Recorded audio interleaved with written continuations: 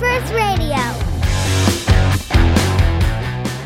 Hey, what's up, you guys? Welcome to Word First Radio, the podcast brought to you by Word First Ministries. I am your host, Jacob O'Neill, and as always, I'm joined by my friend Cameron. Hey. And today, we're continuing our series-ish. It's kind of a series. It's an ongoing thing where we're talking about some of the things we hear from people on the streets when we're evangelizing, objections they bring to the Bible, Christianity, God, and we're going to unpack them for you guys and talk about what we would say in a situation like that.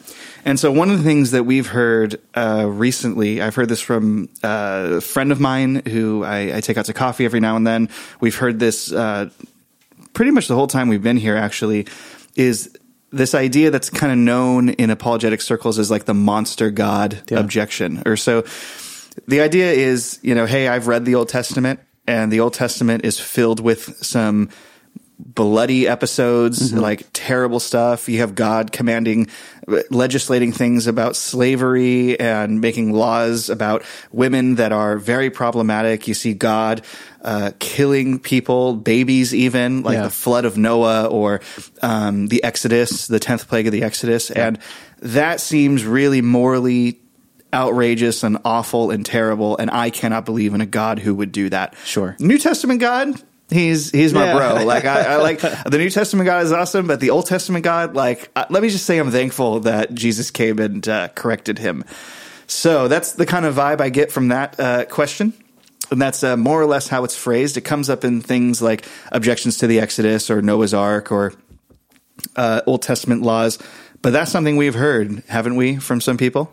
Yeah, it comes in various forms. I mean, so famously, Richard Dawkins, who was one of the so-called horsemen of the new atheism, he said that the God of the Old Testament is arguably the most unpleasant character in all of fiction.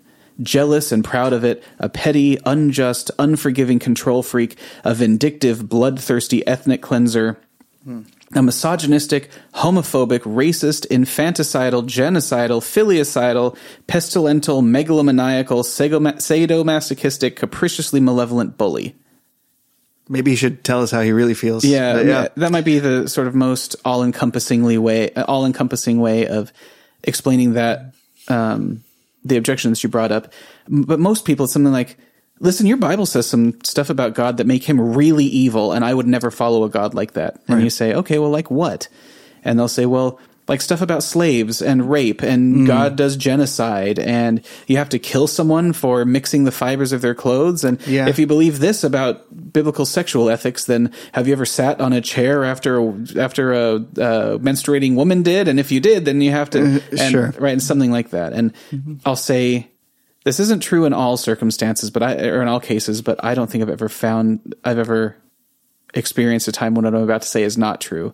Generally, those people have not read the Old Testament and come up with objections on their own. Right. They've read a list online, and that rapid fire shotgun list online, without knowing God and without knowing what he's like and who he is, they find objectionable. You're like, well, look, here's a time when you've got multiple marriage, and you've got Dawkins himself said homophobic. You have God condemning homosexual behavior, right? And you have God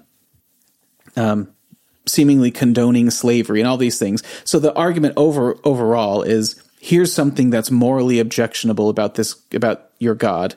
Sometimes it's a little bit more sophisticated, which is, listen, the God you're trying to get me to believe in is incompatible with what the Bible says about him. So either you're misrepresenting God or you've disproven yourself, because your own Bible describes him oppositely of what you say, which things like God is love. And God is not love if here are his rules about rape, or here are his rules about slavery, or here are his rules about sexual ethics. Yeah, no, it's a really, it's an important objection. And I mean, we ought to steelman it. We ought to put it in like the ladder light that you just described right there. I mean, so there are people, if you're one of those people who has this objection and you haven't read the Old Testament or sought to understand the narrative of the Old Testament, because the Bible from Genesis to Malachi in the Old Testament is telling a narrative that is important in considering why it says some of the things that it does. But if you are someone who has done that, or if you think like, okay, well, if you're telling me God is love, but why would a God of love allow these certain things or command these certain things or do these certain things that I see in the Old Testament? So we're going to be unpacking that as elegantly as possible in a brief podcast, but we are definitely not going to say everything there is to say about this topic. And so I would definitely encourage people to keep exploring and unlearn the nonsense we spout in this one, but also to take heart some of the considerations that we have, because it's not exactly the first time Cameron or I have thought about these things, because we've read the Old Testament as well. And I think it's, first of all, important to note that when people are troubled by these things, we don't want to dismiss that at all. Right. So the people have these troubling reactions to the things they read in the Old Testament, and that's let's just say that initial reaction is not completely misguided, but it does need some clarification. There is a light that the Scripture can shed on that, so that reaction can be, let's say, gotten rid of eventually. Right, and I think we have to have the humility to recognize that, listen, Jacob, I know now you've been remade by God, but before that happened, were you a fallen sinner? Yeah, of course. And are you learning to become more like God now, or have you been perfected? I'm still learning. Okay, so should we expect that we understand and agree with everything we learn about God in the Scriptures? Oh, definitely not. We should go, okay, so there are some things that should trouble us, and we learn to trust God through those things. And it happens in the context of knowing Him and who He is, and Him having proven His character and His nature to us. So I don't mean to say that, well, I just need to learn that every evil thing that looks like in the Bible, that's actually good things. Right. That's not what I mean. But what I do mean is, if we're being remade and we have appetites for wicked things, and then we see God's standard, and those don't make sense to us, it's likely that our appetite for wicked things is influencing how we judge, morally speaking, what God is like. Yeah, exactly. All right. So, let's kind of just jump into it. So Cam, I'll go ahead and throw the baton to you. You have the unenviable task of going first, if you will. So how do you address this objection, this monster God objection? It really depends on what the specific example is. How about I give you one? Is that okay? Well, in a second. Sure, go ahead. Because my first answer usually is to ask those people to get specific. Because usually they can't. And the point is not to win, but the point is maybe to draw out that they have some prejudices against the Scriptures, and just, show me the objectionable thing, and we'll talk about that thing. But if you say in general, these whole bunch of pieces of ancient literature they're morally objectionable because of the things they teach, I can't really respond to that. You know what I mean? Like let's take them one at a time. And what I hope to do there is maybe inspire a little bit more humility when it comes to the text. So you can rattle off that thing that Richard Dawkins rattled off, and people see that and they go, yeah, that's what the God of the Old Testament is like. I can say, well, show me. And they can tell me where God says that He's jealous. Okay, let's talk about that. Sure. And break it down into individual slices that we can deal with, and answer one at a time, and that are legitimate. Because like you said, they're like legitimately troubling things in not just the Old Testament, but the New Testament also. There are things that do trouble our human spirits and do trouble our hearts before they've been replaced. Like they trouble our hearts of stone because we're still in rebellion against God, and we don't understand goodness. So if that's my answer, if you've asked me, what about this God who looks like a giant bully, blah, blah, blah. Sure. And then my response is, okay, well, like, what do you mean? Give me an example. Yeah, of course. So I'll tell you the first one. It's going to be a heavy one, so get ready. Oh, good. So but this was asked to me on the street. And when you're asked this on the street, right, you don't have time to say like, okay, well, let me go read some books. Let me go read Paul Copan's book on the Old Testament. Which I've read, and it's a really good book. Yeah. But anyways, so he asked me, he was like, listen, I just want to talk about this. He wasn't being rude. He wasn't being aggressive. He was just like, we need to talk about this. Sure. He said, I think your God's a hypocrite. I'm like, oh, okay. Well, why is my God a hypocrite? He's a hypocrite because he tells people not to murder, but God murders all the time. And I'm not saying God tells the Israelites to murder, but he does it himself. So a couple examples, right? Noah's flood in Genesis 6-9. You have the Exodus, where God kills the firstborn of every Egyptian household. You've got Sodom and Gomorrah, where God rains down fire on Sodom and Gomorrah, and there had to have been babies there. So your God kills babies and women and children, but he tells us not to. So he's a hypocrite. That's a really, really heavy objection that people ask. Yeah. And it's one of the reasons it's heavy because it's emotionally moving. Yeah. And in a sense is true, right? So if when you put it that way, you're like, look, I mean, here are all the times God was killing people, and it seems like he's got different rules for us. And it's really rich because there's a lot to talk about. There's historical information, there's philosophical information, including ethical information. There's how do we understand the scriptures? Like, what do the scriptures actually say?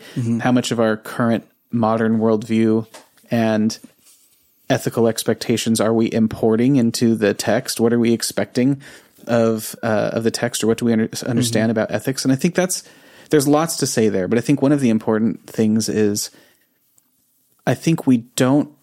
So when we have these conversations, let's recognize this. I think we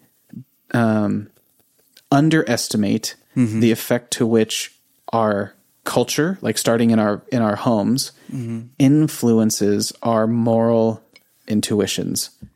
So we take most moral decisions we make, we take them to be self-evident. It's like, well, how do you know if this is right or wrong? Well, you bring it before your consciousness, and you measure your response, whether it's some version of yay or boo. And if it's boo, you know that it's wrong. And most of the time we're right. I think, I don't know if I'd say most of the time, but I'm not convinced it's not most of the time.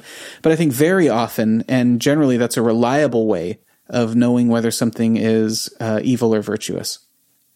How does it comport with my moral intuitions? I think generally we're pretty good at that, but we don't recognize how those moral intuitions were shaped by our culture, our society, our household. So when we look in the scriptures and we say, this is immoral because it violates my moral prejudices, which is what they really are, violates my moral prejudices, how could your God be so evil? I think that is a bit of a sort of presentist fallacy. That's to say that it's anachronistic and views morality in a certain way. So let's think about this. It's like we talk about fish don't know they're swimming, right? Right. And so we're fish that don't quite realize that we're swimming, and people want to talk to us about swimming, and we say, well, "What are you talking about?" Right? We're used to the atmosphere or the environment that we've grown up in. So take that as part of our baseline. How do we begin to answer the objection that you made, which is something like, your God's a hypocrite. He tells humans not to murder. And when I say, what is murder? And you say that that's the intentional killing of an innocent person, something like that. And it looks like your God's doing that a whole lot. How do you answer for that? And again, I said there's a lot there. You talked about Noah's flood, or the cities of the plains, and God executing his summary judgment against people. It depends on the person where I would begin. But I think in general, I would start with, well, let's make sure we're talking about the right thing. So what does murder mean? Right. And, well, murder means killing somebody. Well, no, it doesn't, because we recognize there's a difference between strangling someone to death because they cut in front of you in McDonald's. Sure. And sliding on the ice while you're driving and smashing someone with your car and killing them. Right. Right. In both cases, you are in the direct causal chain of causing somebody's death. So we know that just causing someone's death is not the same thing as murder.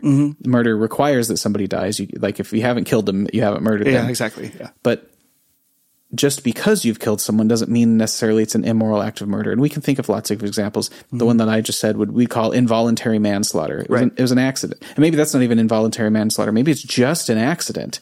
And no one's guilty. It's just that's one of the risks we take on in society, driving on slippery things.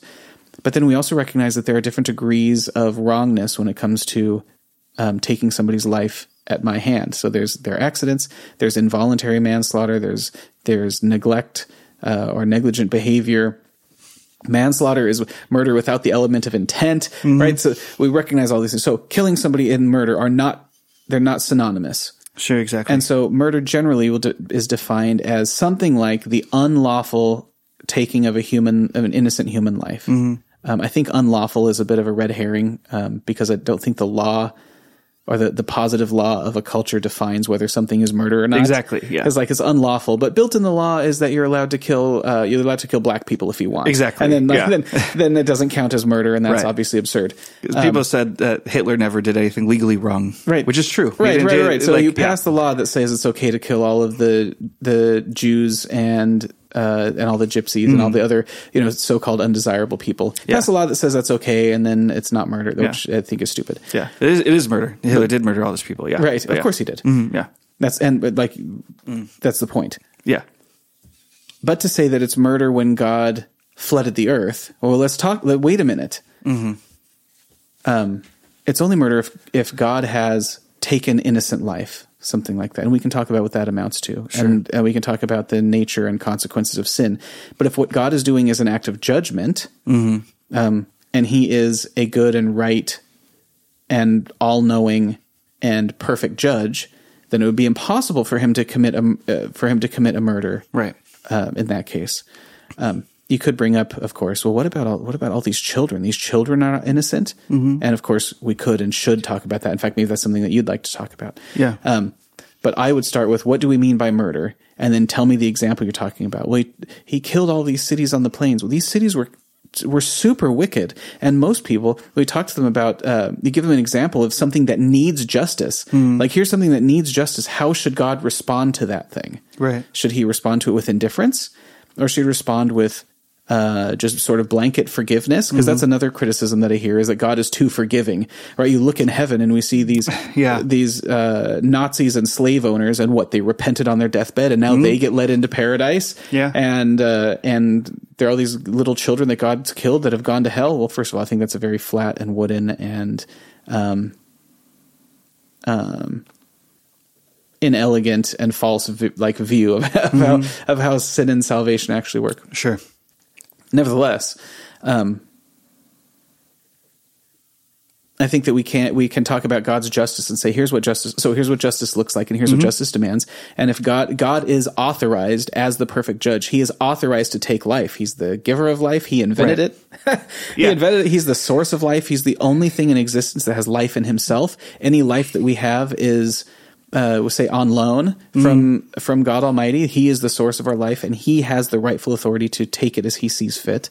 And then we talk about whether those qualify as murder and whether or not God's allowed to do that. But he has moral rights that we as creatures don't have. And that doesn't mean he's a hypocrite if he says, you're not allowed to murder, but I am. God never says that. Exactly. I would say that God is incapable of murder. And all these troubling passages where God's taking life can be explained in terms that are consistent with both his loving nature and his perfectly just nature that sees that takes care of evil in the world. Like, there's a sense in which you can't sort of have it both ways. You can't say, well, why would God allow so much evil? But then when God judges evil and wickedness, go, whoa, what's up with that? Who are you to be the one to take the lives of these people who are evil and wicked? Something like that. I've said too much, and it's been kind of convoluted. But I think we talk about God's nature. I think we talk about what does murder mean, and God therefore is incapable of murder. And you're actually using wrong moral judgment. You are standing in judgment of God as a moral monster, but your moral judgment is incorrect and incomplete because what you've done at this point is you've executed the kind of moral reasoning that you always do, which is bring it before my consciousness, measure my woohoo versus yo gross response. My yay or boo response. This comes down way on the side of boo, and so therefore God has committed a moral atrocity. Yeah. Well, wait a minute. Moral reasoning is more subtle and complex than that, and there are axioms and moral truths that come to bear whether to actually judge whether or not God's done something wrong. And my, call it moral response. I say emotional response. I don't mean to denigrate it, but my moral reaction, that's not the determiner of what is good, what is right and wrong. Right? There are some things that are way wrong that I have a yes, woohoo attitude about. And therefore it's at least possible, and I think very likely, that there are some things that are morally good that I have a whoa, boo attitude about.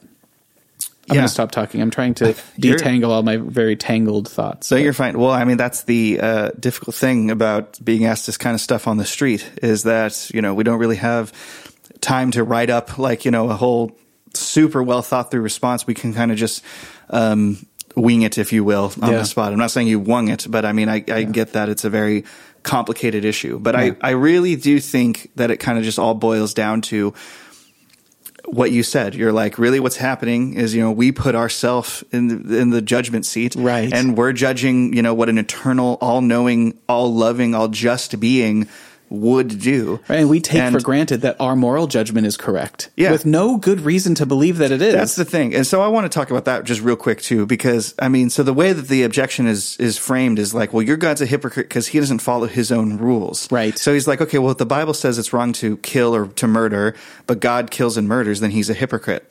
I think first of all, if you were really going to be consistent, you would make allowances for God's justice to bear, for God's justice to actualize, because you can't just take the one commandment that you like out of the scripture and hold God to it without first considering the whole consistent narrative of what scripture says. Right. Because when you do that, when you just rip out that one thing, then you're doing exactly what Cameron criticized you of doing. You are just doing your own moral judgments and the culture that you were raised in and your own moral presuppositions and foisting them on God and judging him. But the thing is we just can't do that. We're so removed from what God knows, from what God's purpose is, from what an ultimate, all-loving, all-knowing, all-good being would do in any circumstance. It's just kind of like, I think my first answer to this objection is humility. It's just like, there's really just no way of knowing what that kind of being would do. And so what that kind of being has revealed to us is a couple different things about what he's doing in the world. And those things are that he has a plan. He has a certain way that we're supposed to live, and we really love living not that way. And so let's take like Noah's flood and what the Bible actually says there. What the Bible actually says in Genesis 6, I don't know the exact verse, just go read the whole chapter and you'll find it. It's for context. Yeah, exactly. What the Bible says is that the intention of man's heart was always evil continuously. Yes. And that's where we are. So if you look at mankind and you think what mankind is we're just innocent people doing our best, and God is just, killing us when we're trying to do our best and live our lives as best as we can. That's not at all what's going on. What's going on is that God has desired to be in relationship with us. He has desired us to live in a way that's best for us and what's best for the world around us. And we hate that. Yeah. We hate that, and we want to live the way that we want to, which destroys ourselves. It makes life worse for us, for the people around us, for the world around us. And most of all, what's most important, and this is something that people in the discussion rarely allow, until they meet you or me, and then we bring it in.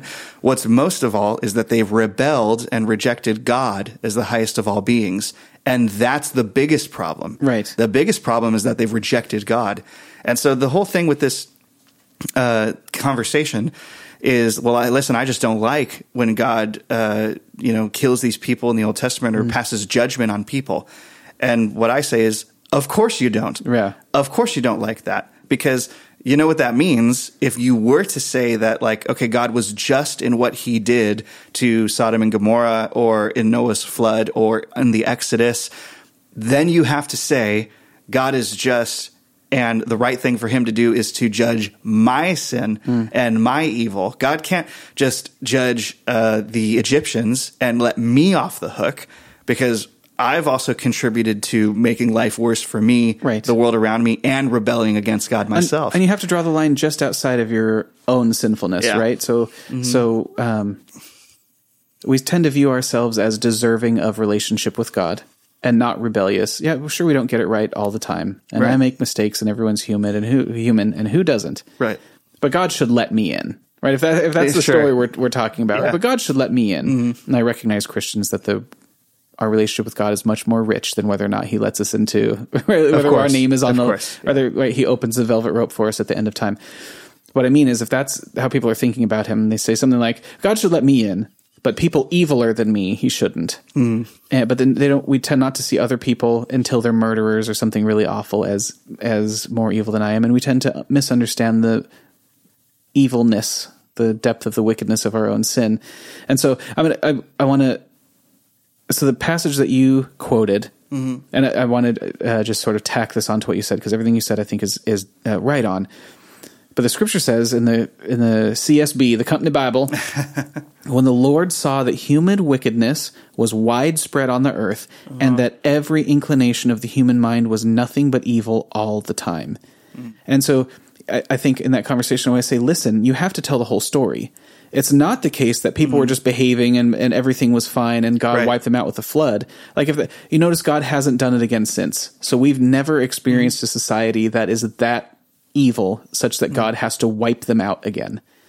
And so look at the depths of human wickedness around the world. I mean, we find especially pockets of horrific evils that you can't even imagine. So now imagine that you have to take the whole story, step into the whole story, where it's not just people hanging out and there's one guy who likes God a little bit more, so God kills everyone else. No. Human wickedness was widespread, and every inclination of the human mind was nothing but evil all the time.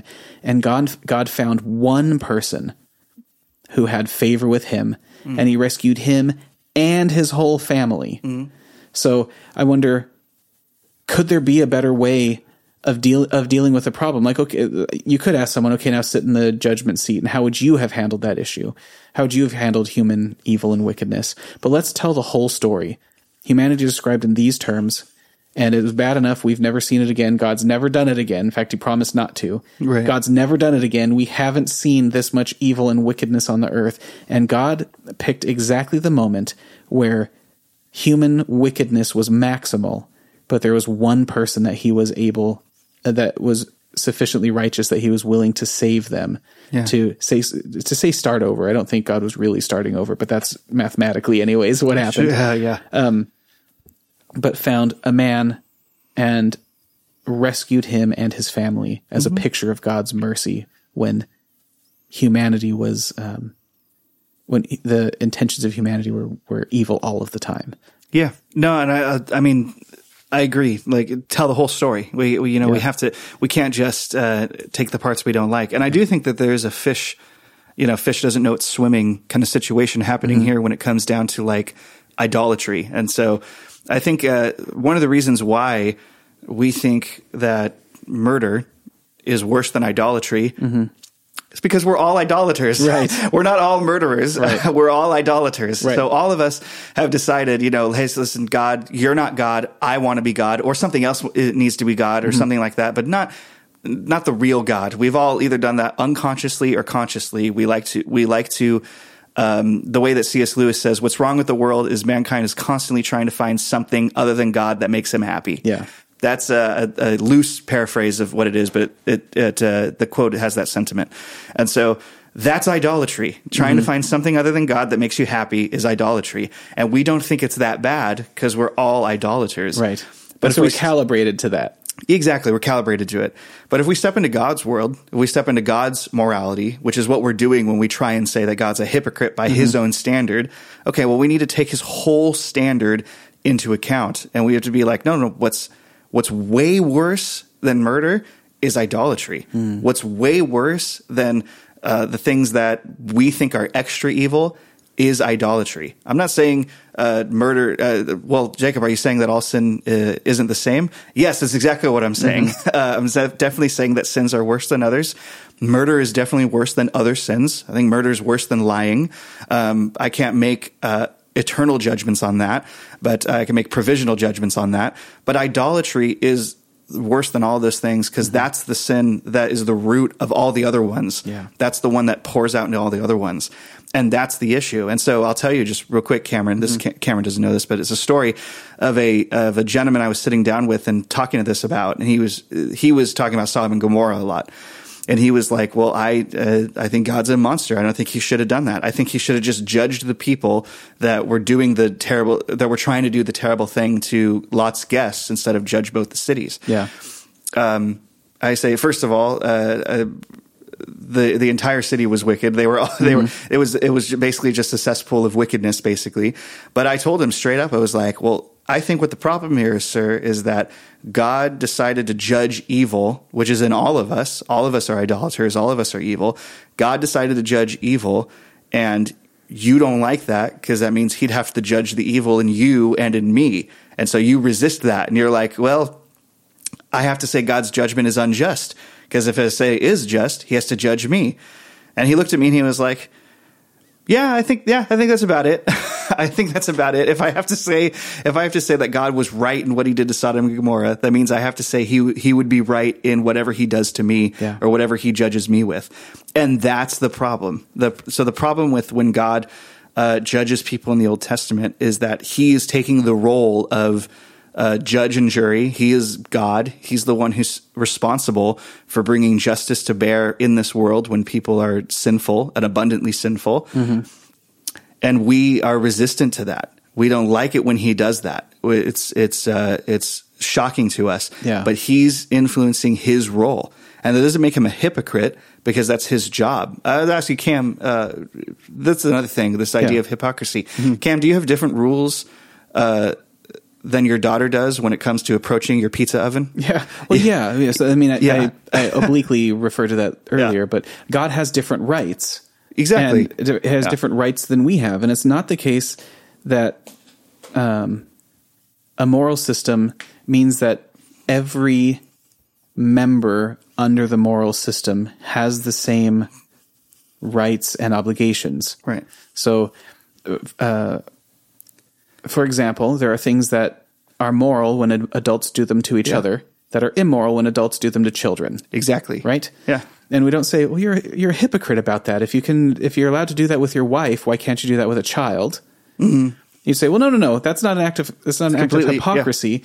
Yeah. That has to do with the particulars about the people involved. Yeah. And so God has the authority to make moral declarations. Mm-hmm. And I'm not saying God's allowed to break the rules. Don't hear that. And I'm not even saying that the rules don't apply to God. Like the rules don't apply to God or God's allowed to break them. I'm saying the rules are such that when God does certain things, they're just and moral and perfect and virtuous. And for us to do what looks like that same thing is wicked and evil and detestable and morally outrageous. Yeah.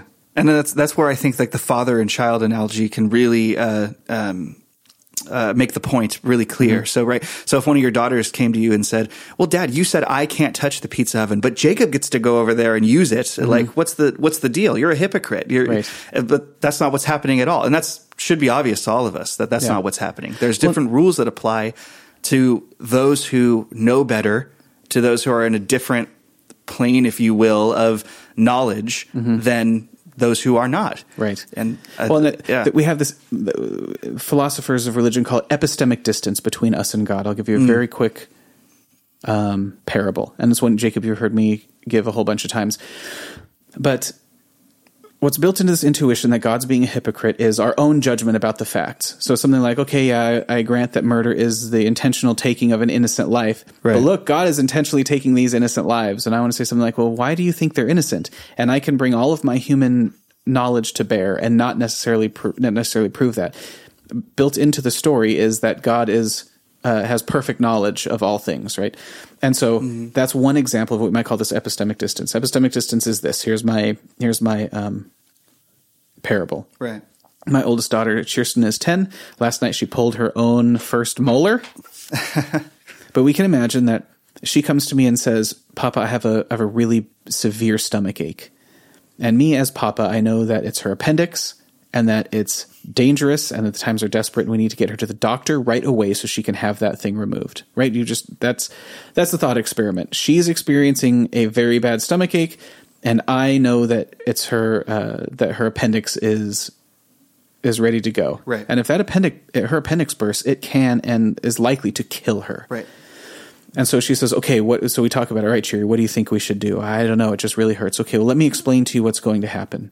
I'm going to take you to some people you've never met, and they're going to strip you naked, and they're going to give you drugs to make you unconscious, and then they're going to put you onto a table. And while you're naked and unconscious, they're going to They're going to use blades to cut your body open and to take body parts out of your body, right? And you can, so that I don't have to do it. This might get kicked off of YouTube.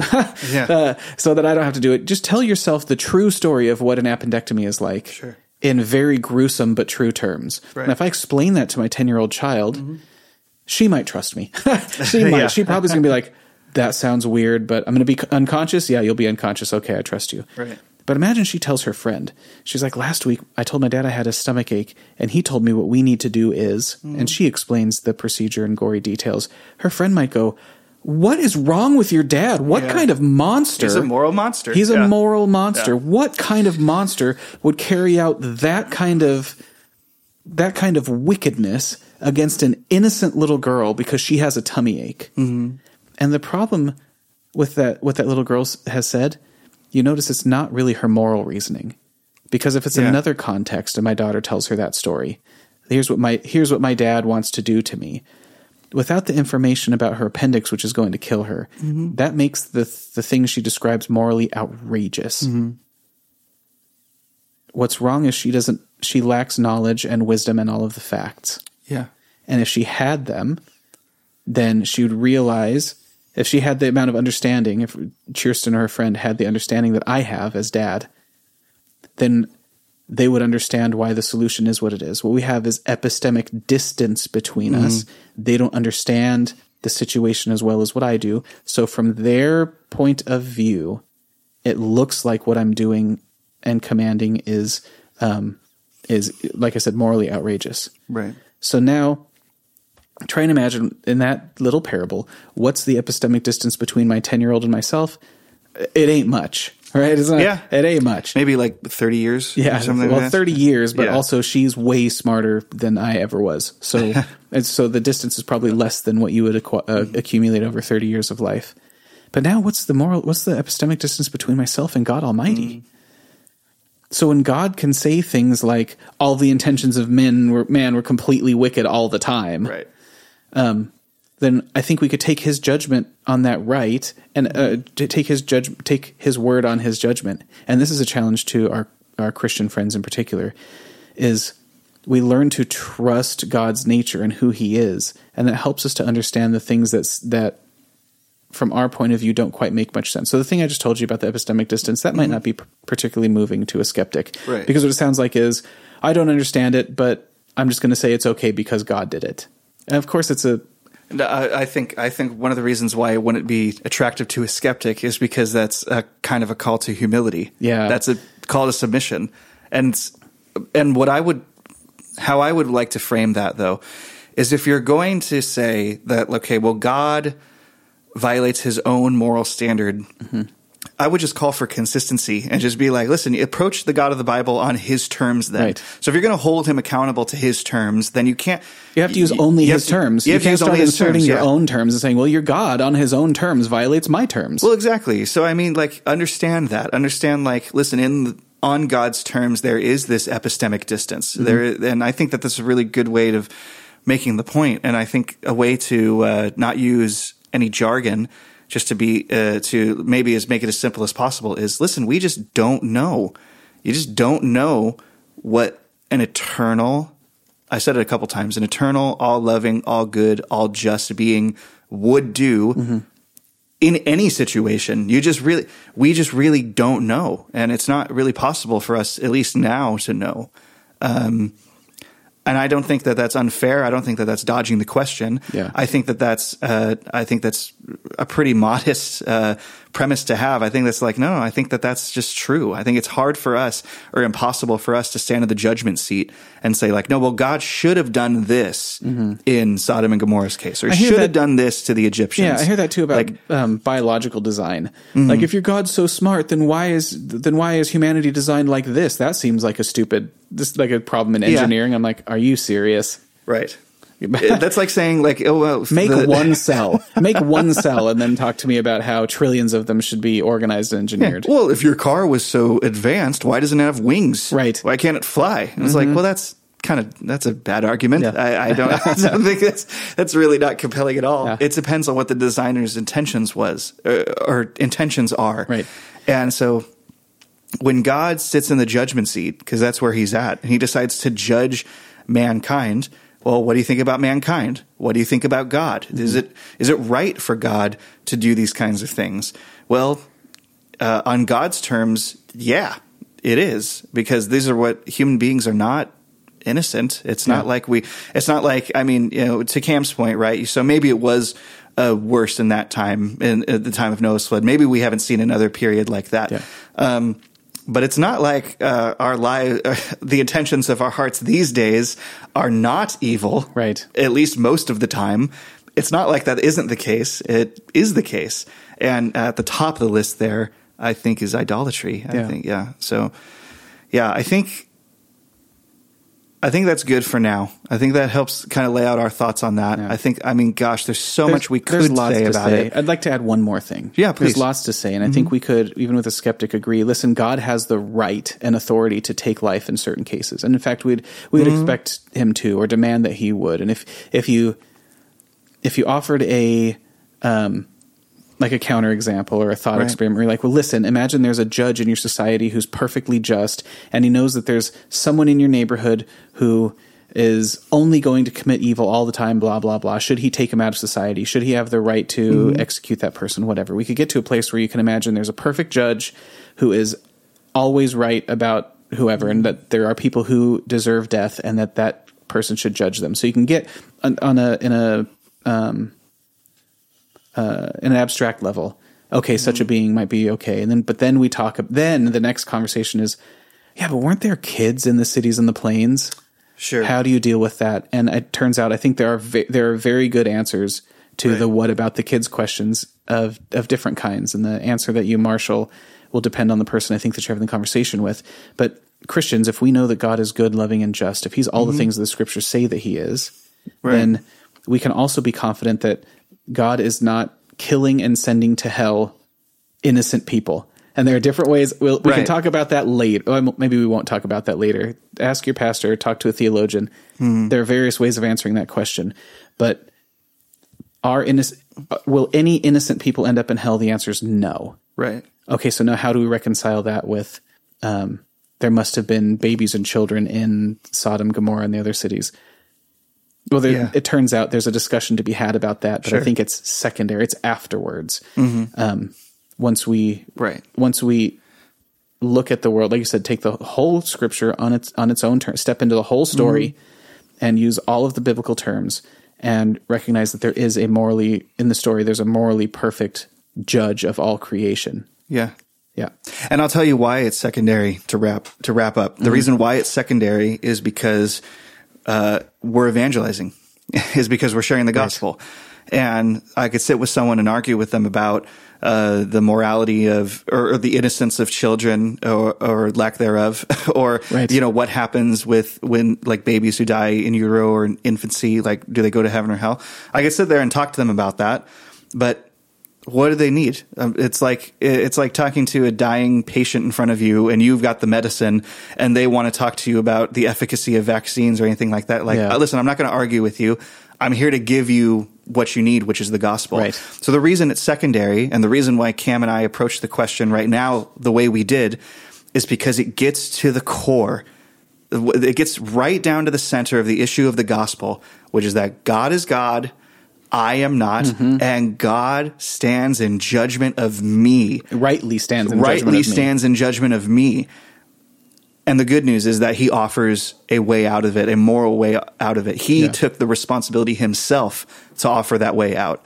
And so that's why it's secondary. It's secondary because we're evangelizing, because we're sharing the gospel. Right. And that's more important than working out all of the difficulties. Right. So it's been said more beautifully than this, but apologetics, which is this kind of argument stuff we're doing, like, I don't see it very often leading people to God. I know it does. I know it does, and it can. But usually what we see it doing is paving over the divots in the road. So it's like there's this thing.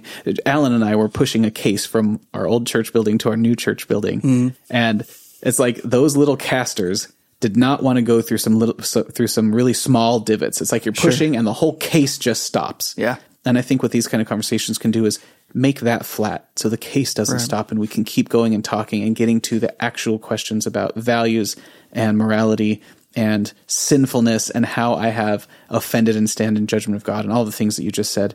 And then his gracious reconciliation, like his gracious solution to that whole problem that ends with me being a member of his family and living in his house for eternity. Mm-hmm. Yeah, absolutely. Couldn't have said it better myself. So let's go ahead and land it there for today. Thank you guys so much for tuning in. I do not, and so let me also say this at the very end. I do not intend for this one episode to solve all of the problems that you have. Or even this one. Yeah, or even this one, or even this problem that you may have with, the God of the Old Testament or the perceived problems in the Old Testament. If anything, let it be a conversation starter. Take it with a grain of salt, chew on what we've had to say, but also do more research, go look into things. So I kind of sarcastically referred to it earlier, but I will seriously refer to it now. Check out Paul Copan's book it's called Is God a Moral Monster? He's awesome. I've read it. It's great. Paul Copan has written extensively on this topic and does an excellent, excellent job. Yeah. So go check that one out. That would probably be probably close, if not at the top of the list for what I'd recommend. So check that out. And check out Word First Radio, which will come at you again next week. So God bless you guys. We'll see you again next week. Thank you for listening to Word First Radio. Be sure to like, subscribe, and check us out online at wordfirst.us. Yeah!